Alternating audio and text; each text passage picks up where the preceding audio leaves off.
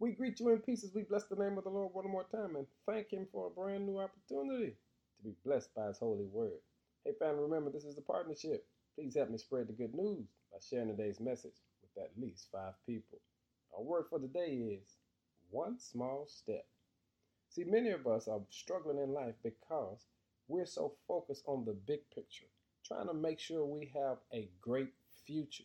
But in order to have a bright future, you've got to begin with one small step. In Hebrews chapter 3, verse 7 says, that is why the Holy Spirit says, today, when you hear His voice, don't harden your hearts. See, many of us are so focused on tomorrow, so focused on next week, so focused on next year that we're missing the small steps. You see, before you get to the big picture, there's a series of small steps, because every journey begins with one small step. So family, the text says, today, when you hear His voice. In other words, the Lord speaks to us every day, and we've got to make sure that every day we're listening for the voice of God. And not just listening, we've got to follow the voice of God. So family, take a small step today. Let some anger go. Take a small step today. Get rid of some bitterness.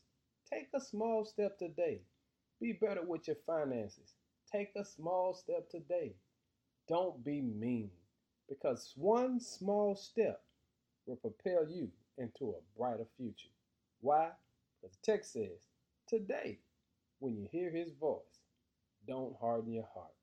Hey family, take a small step toward God and watch God blow your mind. Now give God some glory. In Jesus' name, amen.